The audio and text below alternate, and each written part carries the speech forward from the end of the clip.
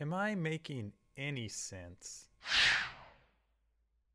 Okay, here we go. So I think I'm streaming, I'm recording.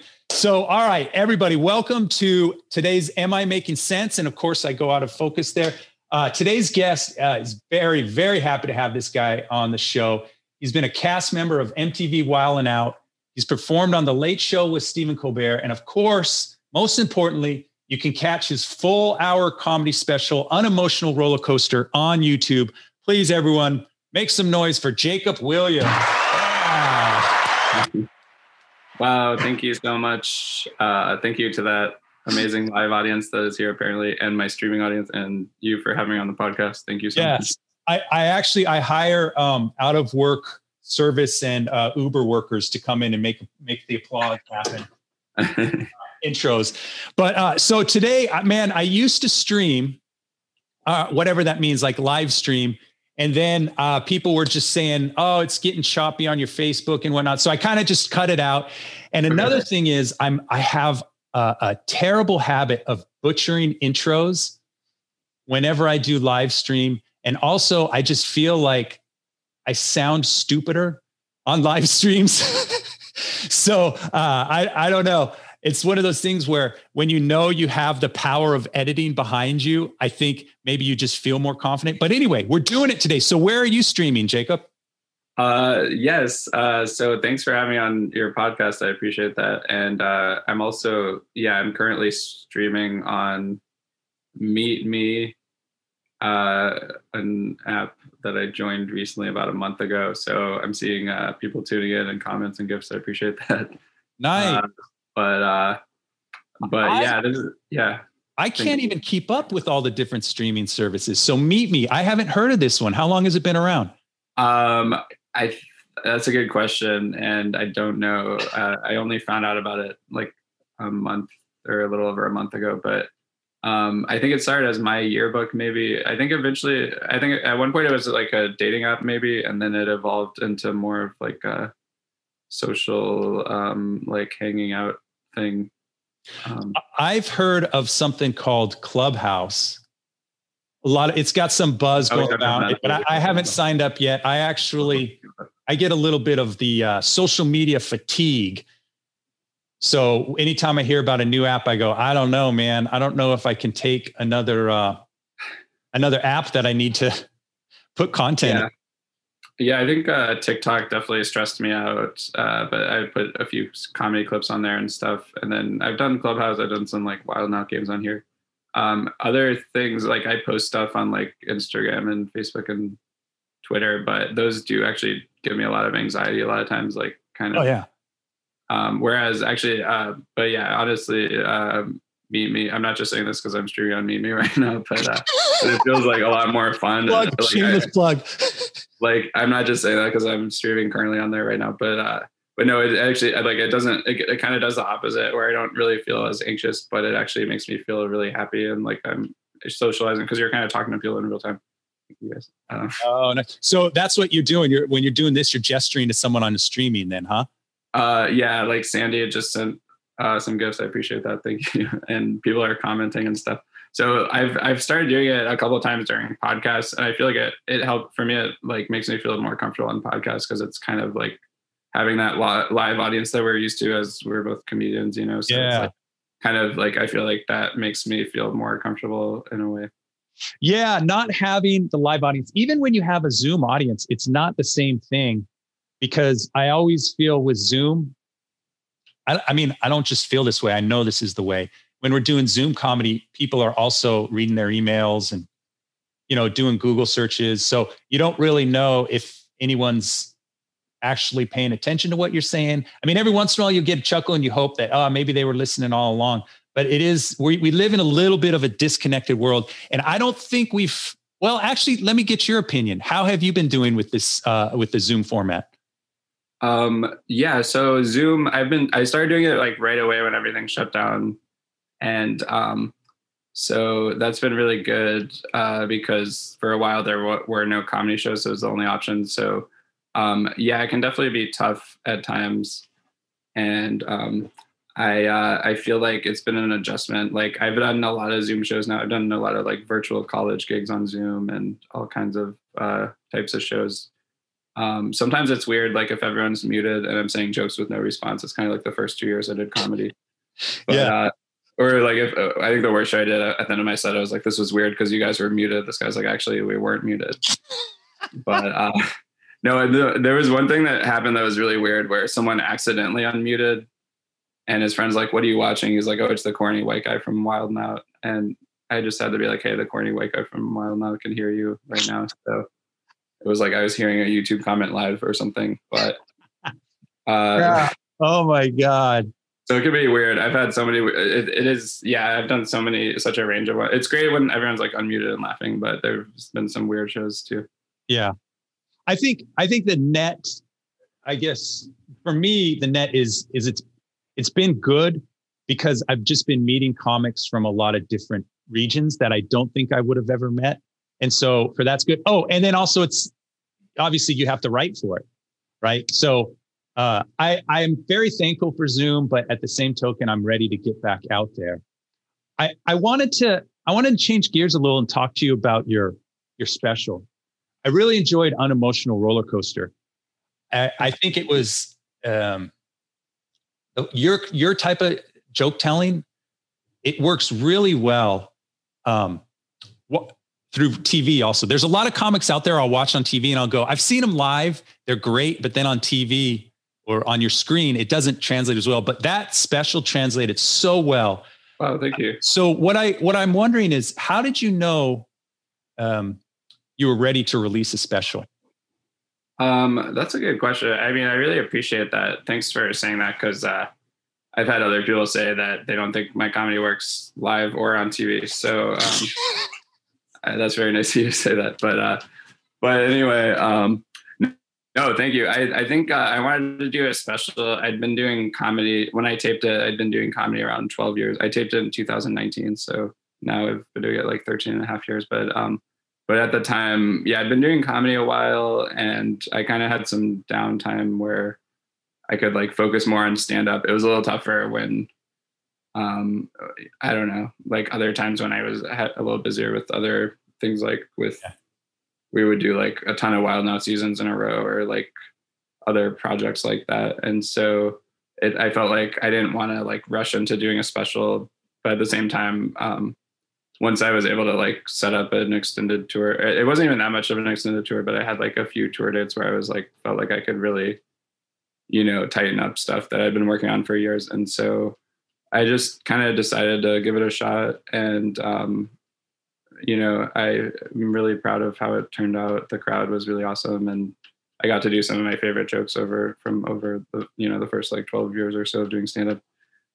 And it was a good experience. So I'm super happy I did it, especially in retrospect now, knowing that it's like we can even really tape things the same way anymore with social distancing now. So I'm very lucky I did it before the pandemic and that it's now out there, and I can kind of start working on new stuff. And some of those jokes I'd been doing for a long time. Some of it was newer at the time, but some of it I'd been doing for a long time. So I think it was nice to just like at least feel like I had a home for it. And then I can kind of start moving on from some of that material and focus on trying to find new stuff, I guess. So that you bring up another point that I wanted to ask you about. Your jokes are very concise. They land quickly, right? It's a quick paced joke writing and delivery. So what I'm wondering is, do you have to edit your jokes down to get to be where they're as quick as they are? Or are your jokes, do they just come to you kind of fully, not finished, but in a small kind of capsule that you're able to work with right away? Or is it something where you have a concept and you narrow it down? That's a good question. I feel like I'm kind of all over the place in terms of how I come up with stuff. Sometimes it happens like in conversation. If I say something funny, just in a response to a friend, like joking around, and then I'm like, oh, I could actually use that on stage, Yeah. But sometimes it takes some work to adjust it from there to on stage, and then like you said, like not everything translates between formats. So like not everything that's funny in conversation is going to work on stage, but sometimes it will if like you can give the audience enough context. But yeah, I definitely edit them. It definitely takes me a while, and because I have to sometimes tighten them up, and I do it. You know, the vast majority of stuff I try out the first time, I feel like it probably won't necessarily work right away. So I do. It is a lot of trial and error, and I'll test stuff out. You know, with like in smaller settings to see what works before I do it on like a bigger show or that kind of thing.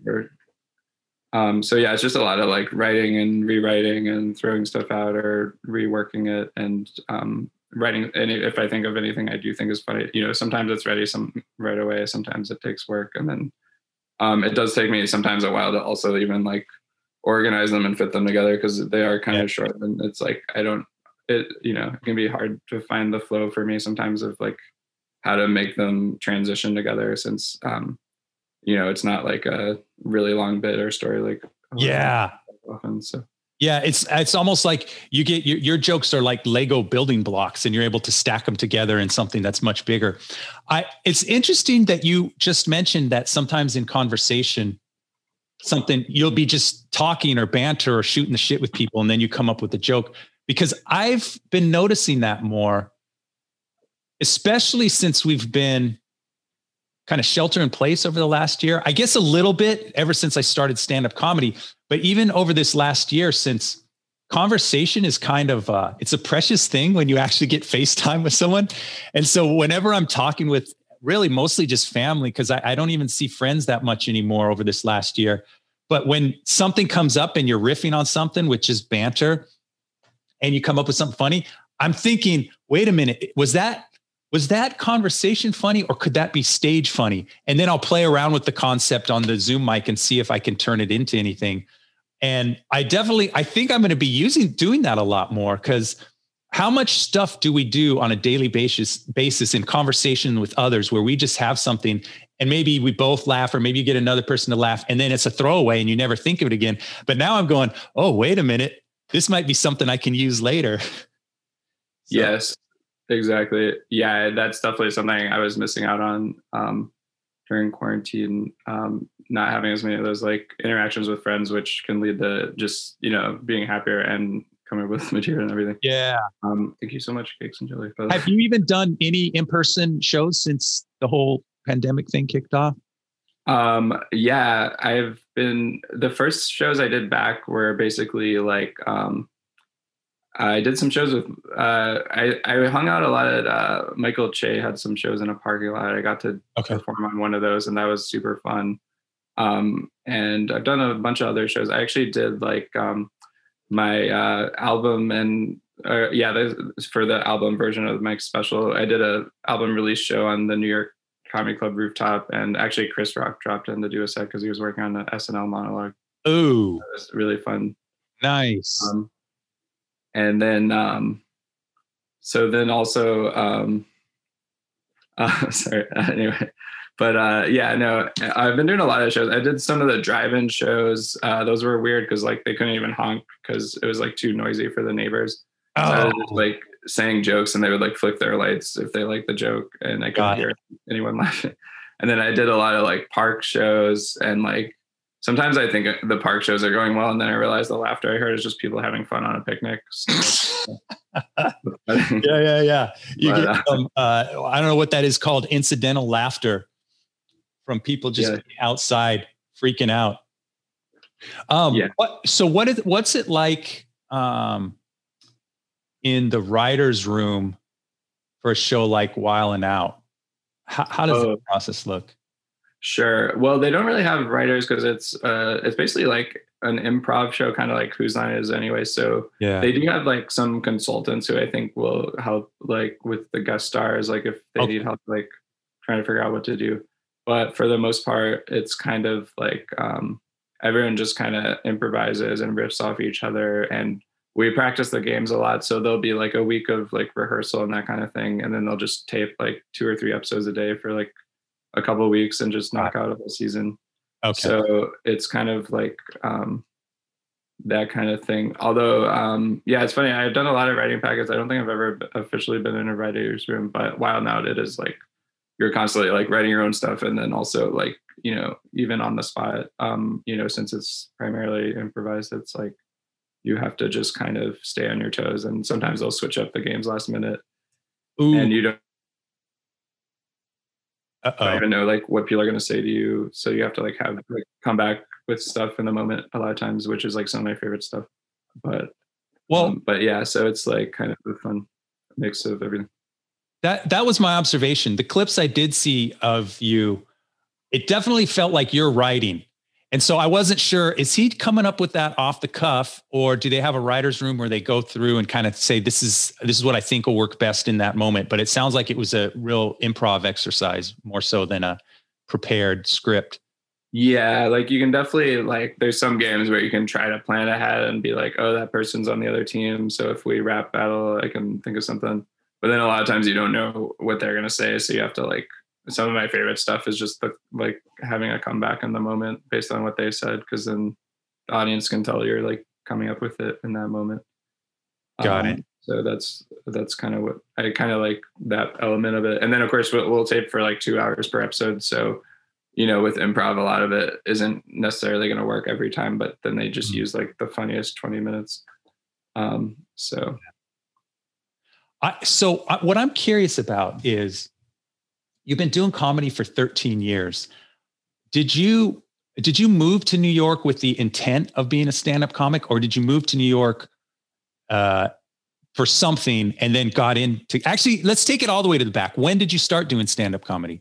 Sure. So I started doing stand-up comedy officially, like my first couple of weeks of college, basically. And I was a huge fan of comedy growing up. But I never knew if I could do it because I was very, you know, I was like extremely shy and self-conscious and anxious. Like, you know, I was nervous about talking to someone one-on-one, let alone a whole room of people. But I guess, you know, I was always interested in that kind of thing. Growing up, I talk about this on my special, but I made like short movies of my action figures for fun. And I would also like write short plays or write stories for my friends when I was younger, and loved any kind of like trying to entertain people. You know, I would love being in plays. I could barely get cast in anything, but the few roles I had fun with if it was like anything comedic. And then at my high school graduation, they said like, we had a really small school and a small class, so they just said like anyone that wanted to speak at graduation could. So I did speak at my graduation, and basically just went totally off script from what I gave them and just tried to like write down like anything I thought would be funny. And so it was kind of like I was trying to do stand up the first time, but it wasn't framed as stand up. So it didn't have the pressure of having to be funny, but I think I got like a few chuckles maybe. Nice. But then my first time actually doing stand up, when I started college, I had a friend that I saw do an open mic, and I was like, and it was kind of blew my mind that like realizing that you don't have to be amazing at it right away. Like, I'm like, oh, you can just do an open mic and just try it out.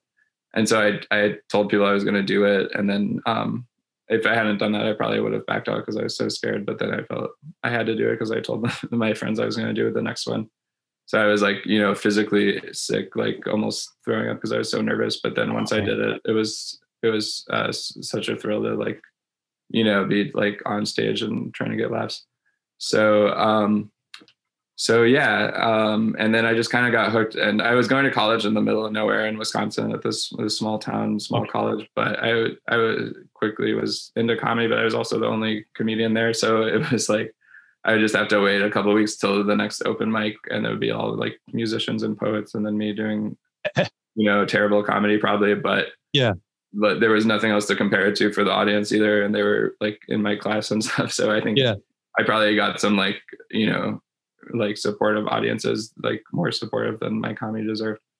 And so I just kind of stuck with it. And then instead of studying abroad during college, I went to Chicago for like a year of college, and like just to like basically do more comedy there. Okay.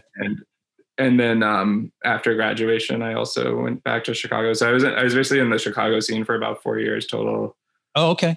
And that was like the first bigger scene I was in. I also like on college breaks, I'd go to my hometown of Louisville, Kentucky, and during college, and like do the comedy club there, like nice, and gigs there. And and then basically, yeah, I think like 2014, I just moved to New York because, I just felt like I had kind of done what I could in Chicago, and I was doing okay. I mean, I think I started doing comedy full time in 2012 when I did America's Got Talent, and I've been super lucky that I've only had to do like comedy related things as work since then. Dang. But at the same time, yeah, but it was, I had really cheap rent and was living very frugally at the time, and that helped a lot too. But yeah, so it was definitely a little, I was nervous about moving to New York because it's like, a much bigger city and, much more competitive. But well, I think, people talk about that 10,000 hour rule. I don't know if you've heard of that, but they say to become an expert at something, you have to put in 10,000 hours of focused effort. And I don't know, having just looked at the logistics of stand-up comedy in a smaller market, I don't know if it's possible to hit. And obviously the 10,000 hour, that's like, it doesn't apply to everything, because with comedy, there's these parallels that you do with writing that counts, and podcasting. And, if you're just riffing with friends, technically that's all kind of helping your muscle. But the real muscle is being on stage, delivering something. And outside of New York and LA, I don't know that there's anyone who could get 10,000 hours. I think it's against the laws of physics to be able to find enough mics in some markets to hit that 10,000 hour rule. So I think New York and LA, that's probably it. But the bonus with New York is at least you have a mass transit system, right? You have a train that can get you to and fro. Whereas in LA, you're always in a car. Driving from spot to spot. So I definitely would think, just from a logistics point of view, if you're thinking that 10,000 hours, the only place to really do it would be New York. So was it overwhelming when you first got there? But you already had chops when you went there, right? So then it was just a matter of kind of integrating yourself into the scene, so to speak, I guess. Yeah, I was, I had some TV credits by then. And by the way, I think everyone in my comments is roasting me. Like when you said 10,000 hours, someone said Jacob can't last 10 minutes, let alone 10,000 hours. He's hired. He's a new comedy writer for you.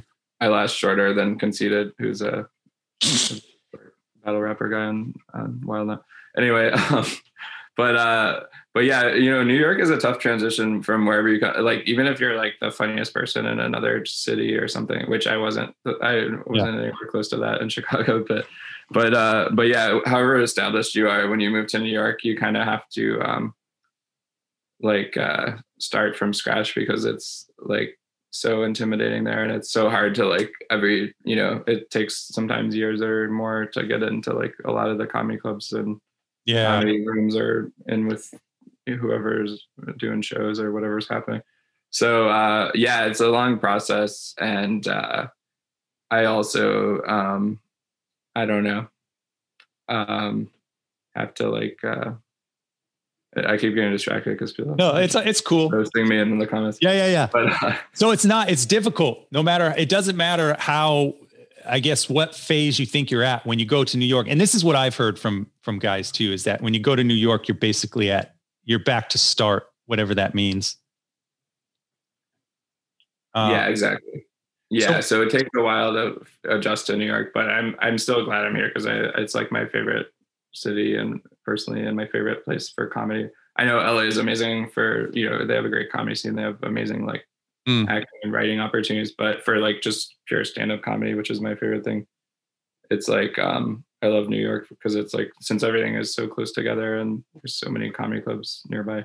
I'm a big fan. I visit New York, obviously. I've never lived there, but man, it's like the amount of comedy clubs and the amount of guys and gals who can just murder, and you've never even heard of them before.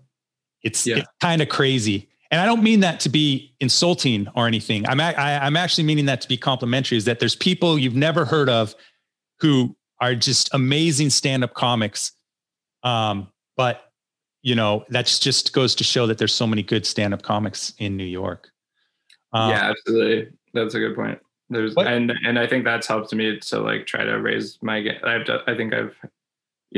still have, would like to get a lot better as a comedian, but just being around so many great comics and having to like being able to see like some of the biggest comics I would know or I've heard of like work on stuff, like drop in and work on sets, and just being able to see that, and then having to follow people like sometimes, and having to follow Chris Rock or whoever it is. It's like, I feel like that's had to make, which it's only happened to me once, but like, you know, all of that stuff just helps you to like try to raise your game, hopefully. And yes. So I hope I don't suck as much as I would if I wasn't here. But, but it's still a lot of work just to try to keep up with. There's so many good people here.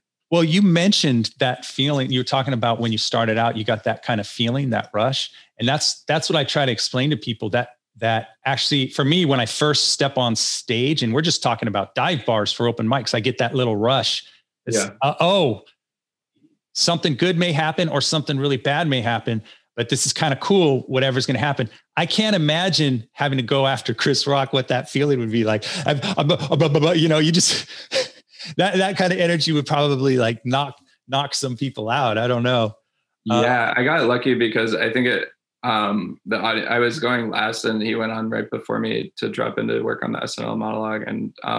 And so I think it put people in such a good mood that like, it was actually a pretty fun set. Whereas I've done a lot of shows that were really tough in New York. The tougher ones are usually more like, you know, like I talk about on my album, like doing a show in a library for like one person, or like doing all kinds of weird venues. And that was like all before the pandemic too. So before we were all doing these weird park shows and stuff. Speaking of that, the hell gigs, have you ever had anything that's made you reevaluate your commitment to stand-up comedy? Yeah, of course, all the time. I've thought about quitting many times. One of my first my first ever feature gig years ago in Chicago, I think I was like in this restaurant with like barely anyone there, like maybe 2 or 3 people or 6, or I don't know. Yeah, there was probably like 4 people sitting at tables separately eating. And then I was supposed to do a comedy show and I was kind of struggling. And then I did my best. And then the owner, like, not only did he want to like not pay me after the show, but he was like also adamant that I should quit comedy. And he's like, there's so many other things you can be doing. Like, you're a good looking guy. I'm like, well, I haven't had anyone tell me that. So I appreciate that. But, and then, I mean, I got fired from like several MCs. I think I talk about that on the album, actually. Like, I got fired from MCing like 7 minutes into a show when I was supposed to host there for like, I was supposed to host all the comedy shows there for like a Thursday through Saturday. Oh no. Like 7 minutes into my first set, they replaced me with someone else and had another comedian go up after the first comedian I introduced and like host the rest of the show. Holy shit. Yeah, I think on the album I talk about how like I did eventually go back and headline there, and the owner was like, I thought it was so cool that like even though you got fired, you wanted to stick around and study comedy because you wanted to get better. And I was like, no, I had to stay because the other comedian was my ride home. But yeah, I've had like too many to count of those like brutal experiences. I remember one show, I don't think I've really talked about this anywhere, but I did a show that was like a bar mitzvah where I was just standing in the middle of this giant reception hall on like where the dance floor would be. And like all the kids gathered around. So I was like telling jokes to kids. So I had to be super clean, but then all the adults were sitting like really far away. So like the jokes, like my jokes, I have clean jokes, but for the most part, but they're also like not really for kids. So I was just like bombing for the kids, but then the adults were still there to scrutinize. And like the adults were the ones that would get the jokes, but they were too far away to like really give me like momentum of laughter and stuff. So it was like this weird, and like, I think like 45 minutes in, I was supposed to do maybe an hour. And like the stepdad of the kid like came up to me and he's like, hey, like, I thought you were going to be doing comedy. And he wasn't like trying to roast me. He was just like sincerely couldn't tell that I was stepdad. A stepdad said that? Like, I was like saying, in fact, the only people that were laughing were like, I think the kid's real dad and like his table. But for some reason, like there seemed to be this whole divorced couple of parents of this kid that like had some kind of feud going on. But yeah, I've had that happen before where that's the worst when you do so bad they can't even tell that you're doing comedy. But Yeah. I was telling jokes and it just was not landing with the 6-year-olds or whoever all the kids were. Not there were all kinds of kids in them. Well, anytime a stepdad jumps in to defend the honor of his stepson, yeah, you know you're in for a rough time. But this is what I would say with comedy. I think comedy and alcohol go very well together. So if you're a total dry crowd anywhere you are, whether it's a library or bar mitzvah, of course bar mitzvah they're drinking, but the kids aren't drinking. Well, I see what you're saying. I think that can go either way because I've had a lot of actually fun shows for people that weren't drinking. I actually just taped a comedy special. It's basically a clean version of the special I already released, but like a couple of months ago, I taped one called Dry Bar Comedy, and it's in Utah, so they don't serve alcohol. But the audiences are great. It was socially distanced and everything, and I was really happy with how it went. And I actually don't drink. I haven't been drinking the last 2.5 years, but yeah, I've done shows for sober crowds. I've done shows where people aren't drinking. I've done a lot of college shows where people aren't drinking, and it can be really fun. But yeah, I also love doing shows where, it's comedy clubs and people are drinking. But yeah, so I also enjoy that. But then at a certain point, if they're too drunk, then that's when you might get like the super aggressive heckler once in a while. So I think there's as long as they're like having fun, maybe having a couple or a few drinks, that's definitely fine. Yeah. I've always wondered about clean comedy because I've been more or less what I would say intimidated to do a room that says clean only. And the reason is because I always think I don't cuss a whole lot in my stuff, but I don't know if I cross over into innuendo, because sometimes there'll be a clean mic and you'll hear a guy and half of his set is innuendo, like sex type innuendo or whatever.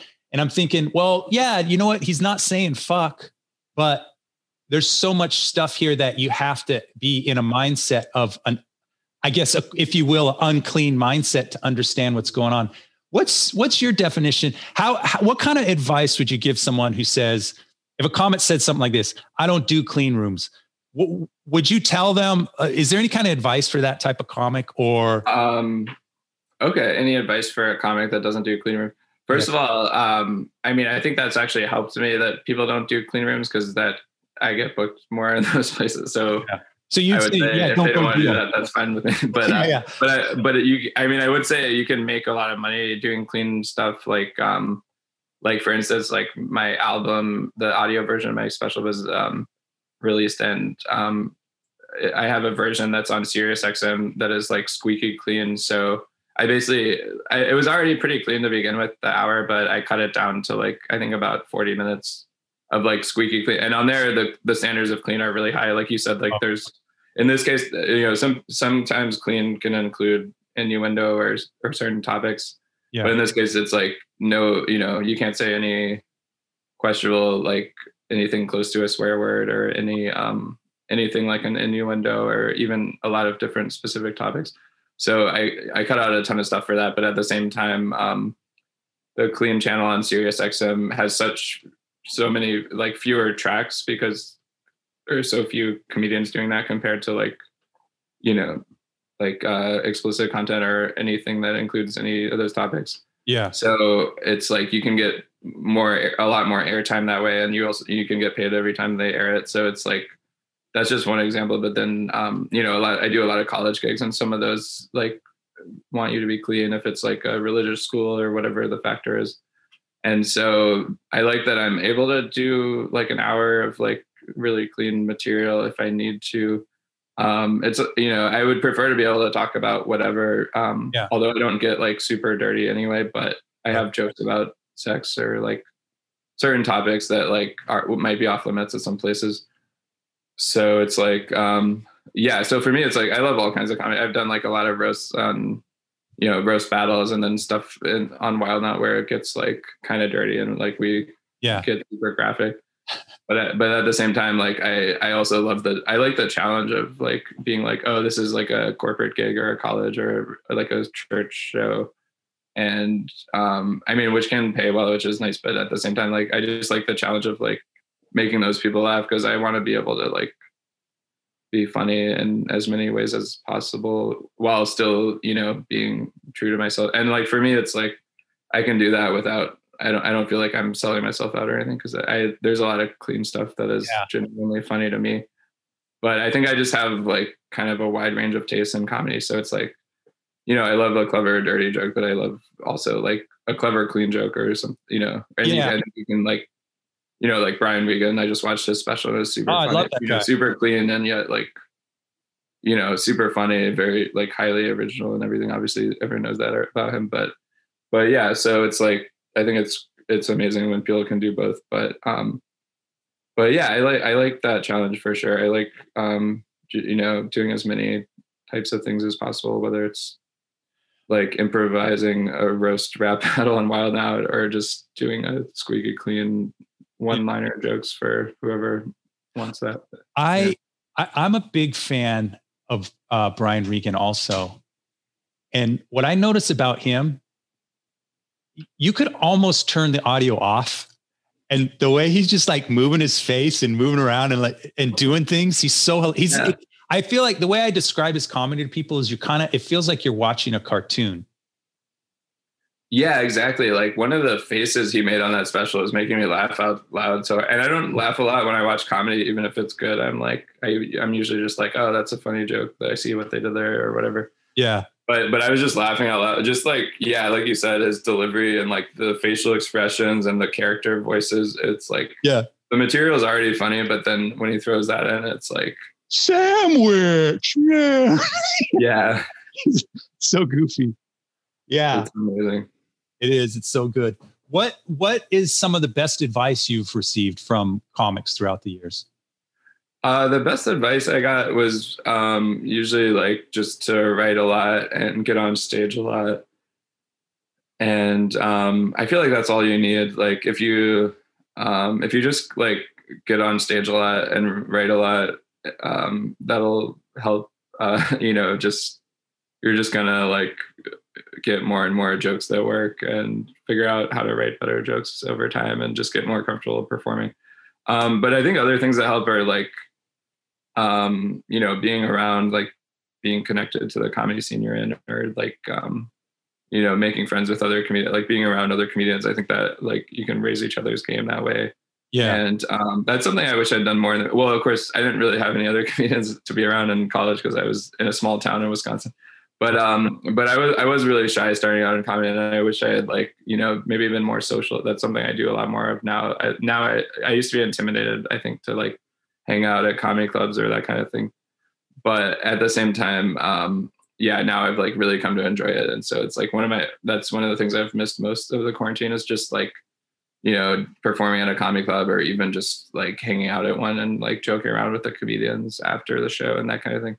So I think that always like helps, just in terms of you can help each other, like either find gigs and stuff and help each other's like joke writing, like give each other tags or whatever. And just being around those people, like funny people, I think makes you funnier and that kind of thing. So I think that helps, but yeah, just writing a lot and getting on stage a lot. And, you know, there's like being okay with a lot of trial and error. And I think that really pays off over time. Cause it's like, you know, I've been struggling for a long time as a comedian. I still feel like I'm struggling at times, but it's like, it's one of those things where if you just keep doing it, like it's gonna, you know, hopefully I think good things will happen. If kind of like Conan's at the end of his Tonight Show, right? He's like, if you're kind and you work hard, then amazing things will happen. I think that's true. So I haven't worked that hard or been that kind, so I don't know. But I think that theoretically, I think that would work out if someone does that. So I guess it's your belief that here's something I've been wrestling with. When I started comedy, I had two questions. Right? My first question was, can anyone be funny? And obviously, since it's me starting, I'm wondering, can I be funny? And then number two is, can anything be funny? So I think you kind of already answered the question, but can you tell me your opinion? Do you think anyone could be funny given time and focus? Oh, do I think anyone can be funny? Yeah, I think, I mean, some people probably start out with more natural funniness, or maybe they just like had more of a funny skill set they built up before doing comedy, certainly. But at the same time, I do think you can I think anyone can get funnier than they currently are by working at it. Like, I mean, I think I've gotten way funnier than I was like when I started or whatever. Hopefully, I mean, not that I don't even know if I'm that funny now, but compared to where I started, I think it's improved, certainly. And that's kind of all you can do is like compare yourself to yourself in the past. Cause like, there's always going to be people doing better or worse than you, but as long as you're kind of like trying to improve yourself, I feel like that's the way to go. And so for me, it's like, based on where I started, I feel like super happy that I'm in a much, better place now where I feel like I have a wider range of like ways to be funny and that kind of thing. So have you ever looked at some of your original stand-up? Yeah, I think I've seen, I don't really have that much documentation of it because I wasn't really like recorded. I wish I had recorded like my first set or something. And I've been trying to track down other early videos, but it's like, I just wasn't like recording it much like I do. Like now I record every set, but I didn't start doing that until a few years ago. And so it's like, I wish I had more of that to look back on. I'm sure I'd be really embarrassed by, I think I had a lot of bad habits then of like mumbling or just having, not knowing what to do with my hands or just not really like trailing off at the end of jokes, and the jokes themselves, I'm sure I wouldn't be that proud of it. But yeah, it's all part of the process. I think you can like get better at that stuff over time if you figure out specific habits to work on and change. And and I love that kind of stuff. Like I was reading this book, Atomic Habits, about how, just making these small changes, you can like really change your life over time because those adjustments like pay off over time. And so, I don't know. I don't know if I answered the question, but so my hunch is, it's interesting you brought up Conan O'Brien's final speech, because I really liked his, whatever that was, his last speech about don't be cynical and whatever. There were some other things in there that I instead. And I think more people in entertainment need to be, because I think we're in this mindset collectively as society where we like shitting on things. We're shitting on each other all the time. But sometimes just, it's good to just be happy and supportive of, and stay positive for what you got to do. But you brought up so many things there. So you answered my question. And so my belief is I'm at an age where I look back at anything I've done and I said, well, I don't know that I'm good at anything, but I've been able to become proficient enough to be able to do things, career, whatever, hobbies, this, that, and the other. And what I think it all boils down to is you got to stay focused and put the time in on things. And I'm hoping, I'm hoping that those two principles also apply to being funny on stage, hopefully. So you answered my question, but you said something about Atomic Habits. So I was watching you on a Zoom show the other day and you pulled out a book. And at first I thought this was part of a bit. And the name of the book is The 50th Law. Oh yeah, I got it right here. Okay, beautiful. There we go. Shout out right there. 50th Law, another promo, along with Meetup and 50th Law. Those are the two sponsors. I'm promoting this, but I'm not involved in this book at all. I'm just a really big fan of it. Okay, so what I wanted to ask you is, well, let me intro my question with a little bit about me. Sure. I love reading, and I've read a lot of books, but I went through a patch in my life where, God, I want to say it was like 3 years of just hammering. So you started talking about this 50th Law, and I was like, he's bullshitting us right now. What is this? And then as you were setting it up, I was Googling, I go, holy shit, this is a book. Oh, you thought it wasn't a real book? Yeah, I didn't think so. And then, I realized, even when I held it up, was I holding it up? No, because I couldn't see. I might've had you on Gallery View or something. I saw 50th. And so I go, okay, that's a book. But then you started saying 50 cent, this and that. I go, no, this doesn't sound right. But then I Googled it. I did my research in it, and it falls under kind of the self-help life wisdom book. So anyway, about me, I went through a patch where I was addicted to self-help books. So much so that part of my act, I used to say, I'm reading so many self-help books. I need to find the self-help book that will help my addiction to self-help books. Right. So I'm wondering, How do you like that book so far? Has it had some good, because I literally was thinking of either checking it out or buying it once you said that, but I knew I was podcasting with you, so I wanted to get your opinion of it. Yeah, totally.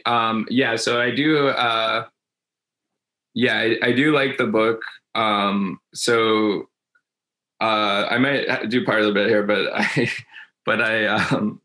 I wasn't planning to do the bit, but yeah. Oh, no, don't do the bit. Just what's your, oh, you just want to know it? Yeah. What's your thoughts on it? Like, do you like it? What's some takeaways? Well, okay. So it's called The 50th Law. The bit I'm working on is basically like, it's by 50 Cent and Robert Greene, my two favorite authors. And although like, I'm starting to think Robert Greene did some of the heavy lifting on this one, but who knows, maybe they split the work 50-50, but anyway, but no, that's the bit, but I really am enjoying it. It's basically, I have read a lot of Robert Greene's books. I have some of them here. I read the 48 Laws of Power and I read that. Seduction. I didn't read this. I read The Power. Yeah. In case anyone ever was wondering why I seem so powerful and seductive, that's why. But no, but I really read those books and I enjoy them a lot. I got a lot out of them. I read other books by him. Like I'm looking at my shelf. It's like the 33 Strategies of War and Mastery and the Laws of Human Nature. Okay. So this is like the sixth book by him that I've read. Okay. But they're all like amazing. Like they're so good. They basically like they're self-help books, but they also like tell you all these like historical stories, but the way they tell them is in like such a relatable way where it's like, I mean, it feels as entertaining as watching, like a good Netflix show or something where it's like, there's a lot of drama. There's a lot of like action, and it's like, there's like war scenes or seduction scenes from history, like all kinds of like crazy, like, like strategies or just like crazy duels and stuff. So you're basically like learning about history. You're learning about like Queen Elizabeth I and how she like, caught this other person's armada on fire and like all this crazy stuff. Yeah. But then at the same time, like at the end of this chapter, he'll be like, oh, this is how you can apply this to your life. And so it's kind of like helps you in practical ways, but you're also like getting entertained with these like true stories and you're learning about history. So it's kind of like strong metaphors. Yeah, it's like entertaining, but also helpful, but also like really informative. So I just love that guy's books. I would recommend all of them for sure. The Laws of Human Nature is great. Like one of the chapters in that is just talking about like how this guy was shipwrecked and he just had to like basically like up his empathy to his crew to get them to survive. So he was just constantly like tuning in with everyone and like figuring out like what they needed to feel important or whatever to just, personally to each person in order to keep them motivated to eventually save them and everything. And so it was a lot of like, just, like social skill stuff. And it was just all about like learning how to be more empathetic was kind of the lesson from that chapter. But there's all kinds of stuff in there that I think has helped me in my everyday life, but also just is like fun to know about historically and fun to like be entertained about, the fact that it's true is pretty amazing as well. So like hearing about like John Rockefeller and like his crazy like rise to power in the oil business or like stuff like that.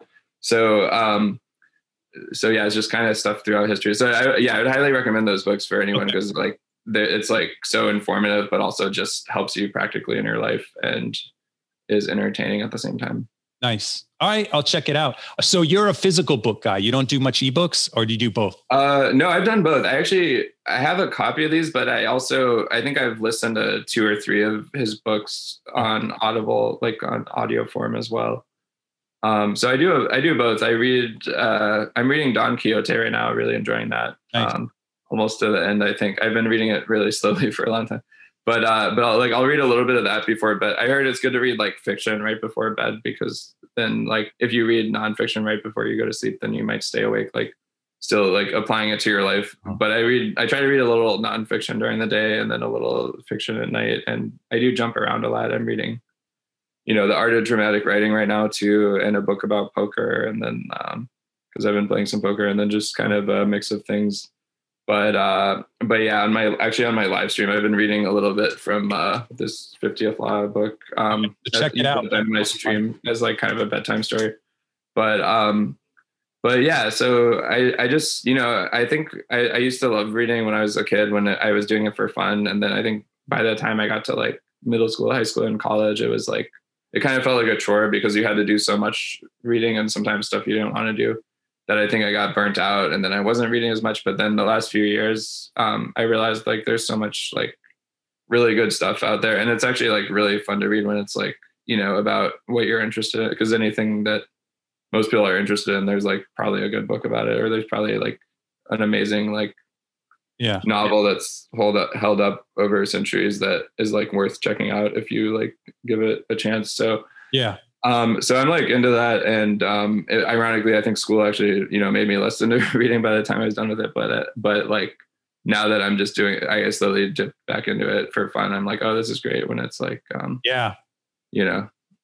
I love reading when there's no book report due.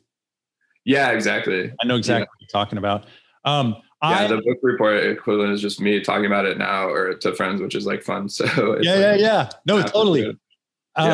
I actually had another podcast with a buddy of mine because we would go out and we would go drinking at least like once a week, and we just shoot the shit about whatever. But we always ended up talking about these books we were reading. And then, so we started a podcast, 2 books and a beer, but we ended that podcast a while ago, but it was mostly around sci-fi. I really like sci-fi stuff too. But I mentioned this book a lot. So I just thought I'd throw it out here. I've read so many self-help books. I forget all the titles that I've read, and I forget most of the lessons in them. But the one book that I've read actually multiple times is by a guy named Steven Pressfield, and it's called The War of Art. Yeah, I read that recently. It's great. Yeah. That's the one where I think, because he's very pragmatic about the approach, and he's not trying to, he's basically just setting out the reality that, look, every minute of every day, the resistance is going to tell you to relax, but you can't relax. You have to keep doing things, which is, anyone who wants to create anything, that's an important lesson, but especially when you're doing something like stand-up comedy where you're just going and you're failing and you're failing and you're failing and you're failing. You got to keep doing it. Hopefully there's light at the end of the tunnel. Cool. So, hey man, speaking of keep doing it, we're coming up on the hour here. How are you on? Can we keep going for like 5 more minutes? 10 Oh yeah. I know. I'm happy to go as long as you want. And I totally agree. That book is amazing. It's like, if anyone hasn't read The War of Art, it's like a quick read, and it's very practical. Even the first couple of pages were so helpful. It was like you said, it's basically like he kind of breaks it down as like, everyone has resistance every day. That's normal. So you just have to like, just get used to that and just, be like, all right, there's a resistance. I'll deal with that. And then I'll do my work. And another book in that vein, speaking of The War of Art, is The Artist's Way. I read that a couple of times, and I think that was super helpful. Oh, I've read that. You know what? Oh, yeah. I'm glad you brought that up, because as a writer, that's a super important book, because if you walk away from The Artist's Way with only one habit, and that habit is your morning journal. I don't know if you do that still after having. Yes. Someone's saying in the comments, Art of War. Art of War is a different book. That's about actual war. That's Sun Tzu. They quote it in Robert Greene's book, The 33 Strategies of War. We're talking about War of Art, which is about making art, not making war. So it's a wordplay title. Anyway. Yeah. But yeah, so like you said, the morning pages, I got that out of it, where I still do that every day. I write 3 pages in the morning, and it's so helpful. The times I haven't done it, I think it really hurt me in a lot of ways, and just made me less pleasant to be around. But by doing that, I get out like all night. I talk about stuff I'm grateful for, or people I resent, and it's good to just clear my head and like at least get it out of the way, and then I can just like focus on, getting other stuff done throughout the day. And I also and the artist date as well, as like doing something for fun with yourself each week. That's so important, because I used to be so hard on myself, and I'm realizing now like self-compassion is so important, and actually the more you do, like the more you treat yourself well, it actually like I think leads to more happiness and success. So it's ironically like, you think beating yourself up, a lot of people think that's making them stronger, but it's just holding them back in a way that they don't have to do. So I think it's so important to learn how to be nicer to yourself, and it pays off for sure. Yeah, definitely. You got to have that kind of reflective and put things into perspective. The other thing that I like the morning pages for, and actually this is a good, I wanted to get your take on it, is the way she describes it. I'm forgetting all the details, but the way she describes it is there's no editor involved. It's whatever's in your mind, and then you write down. And so what I look at is I'm just writing. And a lot of times when your hand is moving, it's the way we're raised in our school system, right? Because they say, well, they come back and they say, oh, this, whatever, your punctuation wrong, your spelling's wrong, this is wrong. And then you go back and you fix it. And so we start thinking like, oh, I need to stop. Does this sentence make sense? But what she's advocating for is keep your hand moving for the full time that you're doing your morning pages. Mm-hmm. And so how I look at this is it's like, there's this conduit of creativity in our brain that somehow comes out. And sometimes it comes out when we want it to come out, right? Like if we go to work and we need to solve a problem, it's like, oh, bing, I have a solution and it's right there. But sometimes the solution isn't there. And I think the point of the exercise is to say, you need to learn to attach your hand to whatever that thing is that just keeps flowing out of your brain, that creativity. Yeah. And so you keep going. And what I'm telling myself, number one, like what you said with the journaling on the different things that are happening in your life, I think that's all good as far as mental health. And most people would tell you that you want to reflect on what's happening that's good in your life, and you want to contemplate on things that you're feeling negative about to try and work out. But ultimately, you're trying to get to this point where your brain can just have an outlet, right? And your outlet is your hand, or typing if you're doing it on typing, but I just write it. So what I wanted to ask you, that was a long-winded way of saying, do you think an exercise like that can also help with your speaking? Because we're in the game as podcasters, as performers, as stage guys, we're in the game of, okay, my mind needs to go and I need to find a solution to make these guys laugh really quick. Do you think the two can correlate, or is it totally exercises? Yeah, I think it definitely correlates. When you were talking about writing by hand, someone is roasting me again saying Jacob is very familiar with his hand. But anyway. Why do you live stream? I want to know, Jacob, why do you live stream? I don't know. I thought it'd be good because I thought people would be supportive in the comments, but sometimes they just roast me. Oh, well. Or this particular person does. But But anyway, I think I think it's, sorry, now I forgot the actual question. Okay, so it has to do with brain hand connection, but I think there's a brain mouth connection when you're trying to be quick on stage. Absolutely. Yeah, no, totally. Like I think my second season of Wild Now, I wasn't doing the morning pages for some reason. I had done them my first season, and then the second one I was just started taking things for granted. I was like, oh, I don't need to do that because I think maybe things were going better at the time, but then, which was probably largely because I was doing morning pages, so I stopped doing that. And I think it put me in a really bad place where I wasn't performing as well comedy wise. And I wasn't I was getting held back in my head. I was too in my head and worrying about how to do stuff. So I think ever since then I realized it's so important because I think it makes everything flow better. Like you said, whether you're talking on stage or off stage, it just clears my head in a way where it's oh, I got all that out of my system. I write down anything I'm afraid of, angry about, etc. And once I've addressed it, it's it's still there, but I at least I think naming it takes away a lot of the power that it has over you. If there's something that's upsetting you, or at least what you have to do to tackle it, or you can set it aside and deal with what you have to get done. Kind of like what you said. I think it's a good way to get it goes hand in hand with the other book, because it's a good way to get past resistance is doing the morning pages, because you at least know the things that are making you resist if you're upset at someone or guilty about something or whatever it is. So once you have that taken care of, you can either move on with your day to address that stuff, or just know that that's what's going on, and then just focus on getting the work done that you want to do, or just having fun or whatever it is you're doing that day. So So yeah, I think it's like helpful across the board with, it helps to clear the system before you're writing something, but also before you even have a social interaction or a performance on stage or a conversation or a podcast. Like, I think it's so helpful. And yeah, now I always try to do it before I have, any kind of human contact or anything. But yeah, basically like shortly after I wake up, just because I know like the cost it's had on me by not doing it. And so I would definitely recommend it to everyone. And I know, I'm sure some people will probably have resistance to trying it, but it's like, I think it really does pay off if it's worth giving it a shot and maybe trying it for a few days or a month and seeing how it makes you feel. And I would say it's worth doing every day. What I would do is I would tell people, the War of Art, not the Art of War, the War of Art. That book is a must read if you're a creator. And then The Artist Way, I highly recommend. The Artist Way can get a little new agey at times, where I think I followed it to her. I followed her prescription, her protocol while I read the book, but I let a lot of it go.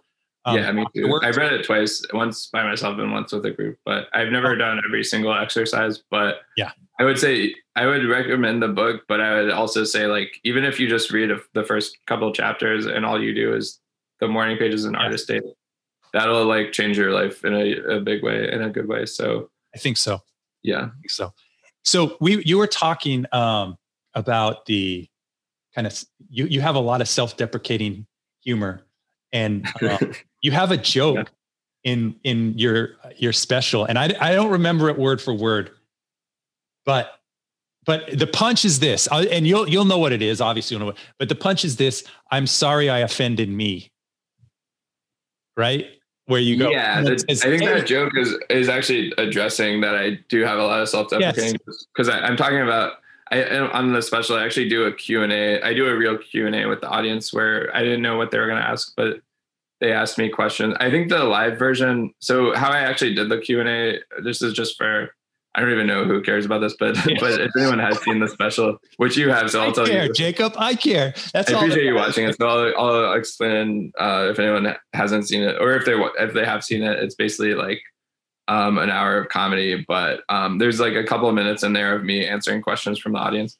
But basically, what I did was I did pretty much just like stand-up material the whole time, and then after that, I think the host went back up and he was talking to the audience while they were paying checks. And then I went back out for another like 15 minutes or more and did like, that's when I was like, hey, like, I'd like to do a Q&A just for fun. You guys are a great audience, And so I just had people ask me questions, and I think it was about like 13 minutes of questions that I answered, and it was really fun. Like, I put the full thing on my Patreon if anyone wants to check out the extended version.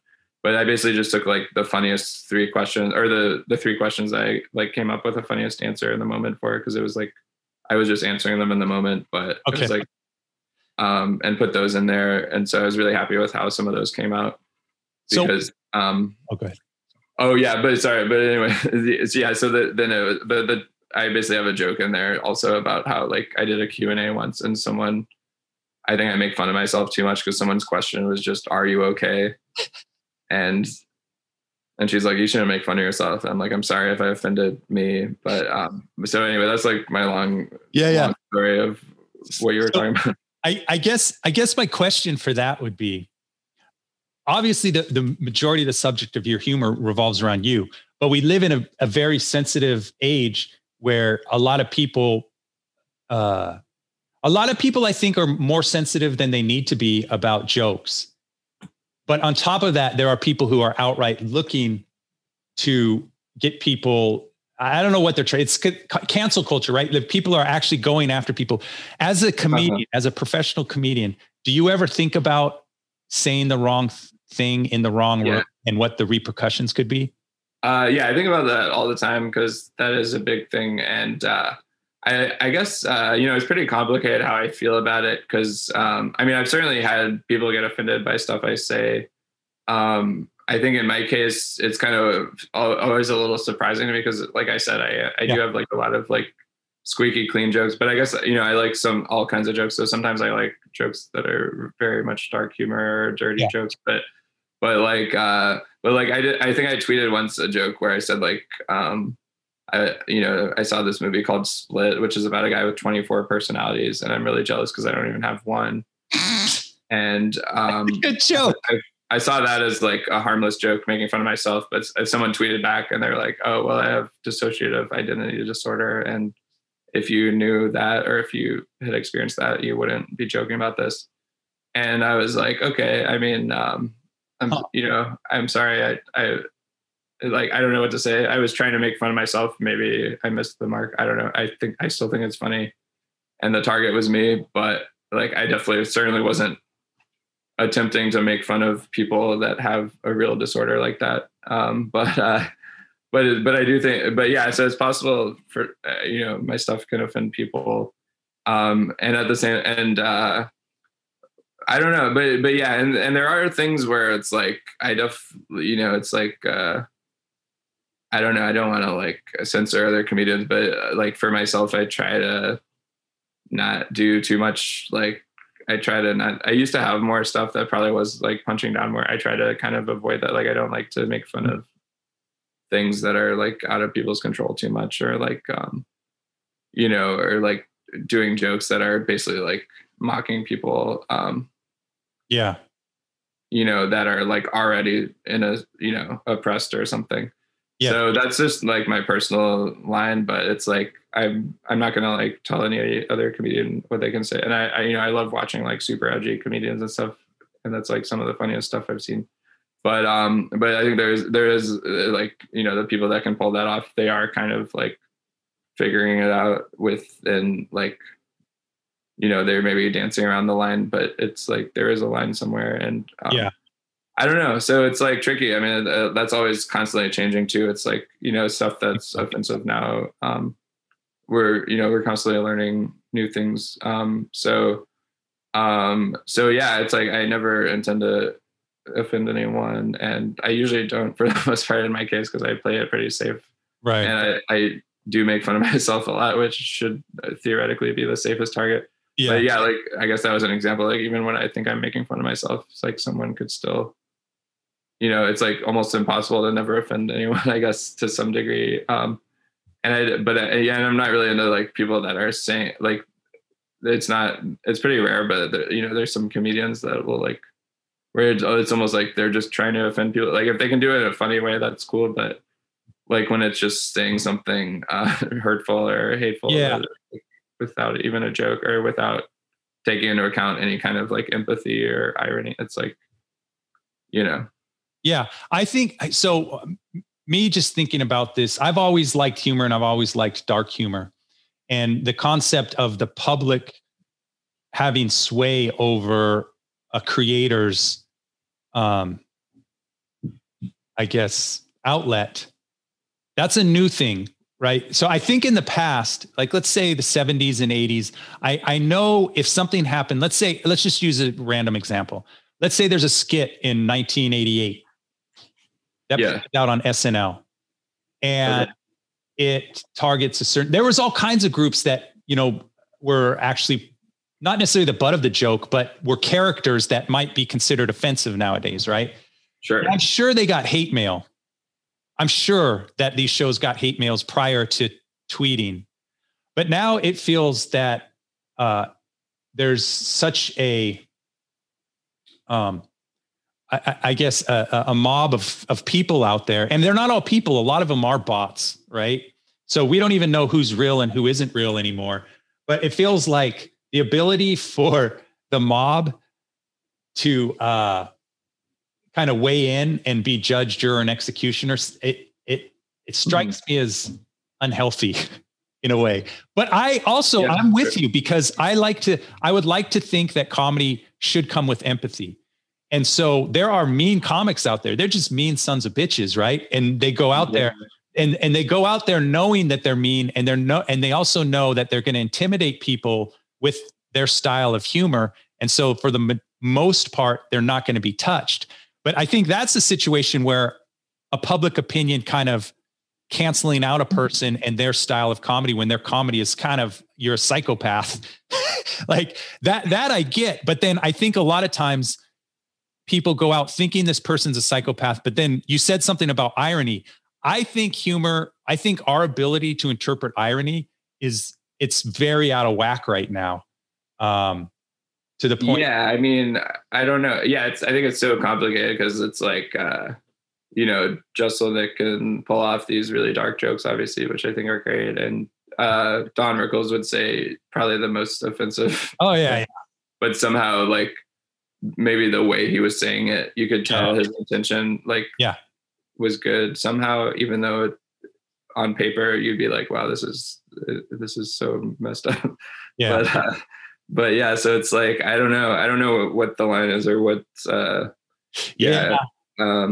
all learning, I guess. And it's like, it is scary as a comedian to think like, oh, if I say something wrong, maybe, it's like, yeah, I could get in a lot of trouble. But at the same time, I think it is important to like, I don't think I'm like too swayed by that more than like just by my own, like, just as a good person. It's like, I think it's just important to like, even if there's not a mob coming after you, to just like have some empathy for like people, whether it's the trans community or whatever it is. Like, there's certain things like that, like you don't want, like I think you can talk about a wide range of topics, but it's like, you don't want to have the target of the joke be someone that's like already like, in a tough situation. So that's just my opinion, but some people can pull it off, and you can certainly talk about really, controversial subjects in like such a funny way and everything. But yeah. Anyway. Yeah.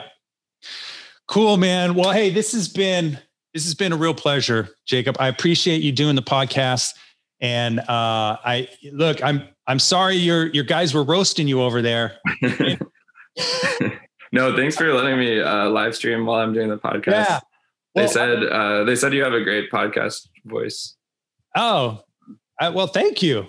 I like your audience. They're great. They're great. Wow. They're mean to me, but they love you. So yeah, just keep making fun of that Jacob guy. But no, I could take a shot here too. So man, it's been great having you. So why don't I'm going to post up your Patreon page and obviously your Instagram. Is there any other things you want to shout out here while we're streaming? And then also we'll get this out on the RSS feed here in a few days. Awesome. Okay, cool. Yeah. So my Instagram and Twitter and TikTok is MR Jacob Williams. You mentioned my Patreon. Yeah, that has a lot of great bonus content. I shouldn't say it's great because it's I'm biased, but it's amazing. It has a lot of like, I have bonus interviews and with different things and a lot of extra stand-up that wasn't on my special, and then new topical stand-up videos that are exclusive on there and stuff. But yeah, and then my comedy special on Emotional Roller Coaster, it's free on YouTube. And then it's also on all audio platforms. So like nice. on Spotify and iTunes and wherever people listen to Pandora and everything like that. Oh. And it's on Sirius XM too, if people catch it on there. But yeah, I think that's the main things. I have merch on TeePublic. If anyone wants like a mug with my album cover work art on it or anything, or like masks or hoodies or whatever. Sweet. And I don't know. I try to post jokes and sketches on like Instagram and Twitter and things like that, and comedy clips. But I mean, I think I'm not involved in the 50th Law, but check that out if you want, or check out Robert Greene's other books. I don't know. I'm going to check out the other app too,